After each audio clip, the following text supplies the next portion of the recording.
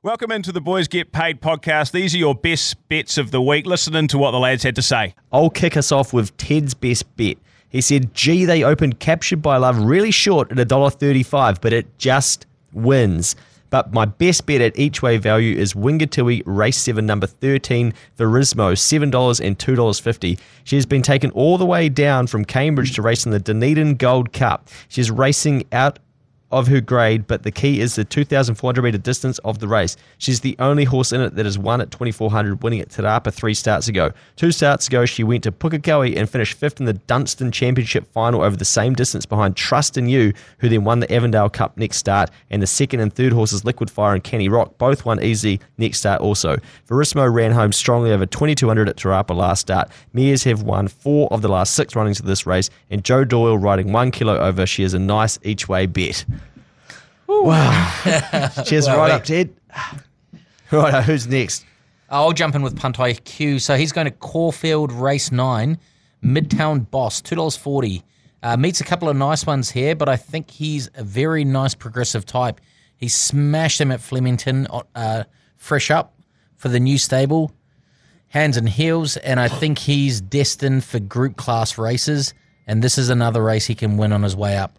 Bloody beautiful. I'm going to go the GOAT's best bet, and he's got some good audio here, so I'm going to play this into the microphone. Hopefully, everybody. The GOAT's best bet of the weekend. We go down to Wingatui in the White Robe Lodge. Wait for age 1,600. Time's ticking. Joe Doyle takes the ride. Wet track will not worry this horse. Wait for age a mile. Just wins. Can't see anything that will get within QE of this horse. Last time on a wet track was back in September or early October in the middle day of the Hawke's Bay, 1,600, flashed home for 4th behind Mustang Valley. None of these would get within QE in that race. So just remember, ladies and gentlemen, the more you put on, the more you get back. Simple as that. The confidence is high post Karaka Millions, isn't it?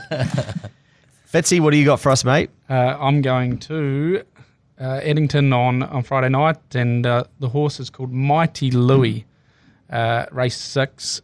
Really liked his last 2 runs. I think he's back to his best, which is his best is pretty good. He was down on his form there for a while, but last time he was storming home on a race that set up to be a walk and a sprint. And look, this race is half a chance of being that again, but he gets on really well on the ratings. He gets in with a concession claim, so he drops back a whole grade and probably 2 grades, and there's only 7 in it, so he's not going to be that far off them. And if they run along up front, there's a horse called Fernedian there, owned by a few boys that they'll be cheering home. It looks probably a leader or on pace runner, so it's the one to run down. But I certainly think the 380 is worth shopping, and probably should start a wee bit shorter than that.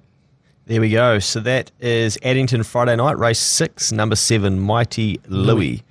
The Rack Man, what do you got for us? Yeah, mate, I'm meeting 4 New Plymouth, race number 6, the Dennis Wheeler Earth Moving Taranaki Cup. If you need some earth moved, call Dennis Wheeler, legend. But I'm actually going for Robbie Patterson. He's going absolute great guns at the moment. This horse Contribute carried 60.5 kilos, finished in 5th, and was in the worst part of the track at Trentham, like come up the inside and just sort of kept on giving. Jumps up in grade here a little bit. Hopefully get back to a good track, but if not, I think he goes all right on a soft track here anyway. And he's dropping down to 53 kilos. He's had 4 starts in the Sunshine Coast over 1,800 metres for 2 wins and 2 seconds. And he's had finished top 3 9 times out of his 13 starts. Bloody brilliant. So I think you're getting $10 and $3 something to find out, is it? Yeah, 10s and $3.30. So I thought a little bit of good each way value there. Jesus. Well, Dennis might be around to your place to start using a digger to move a bit of cash around by the sounds. If you get that home at $10.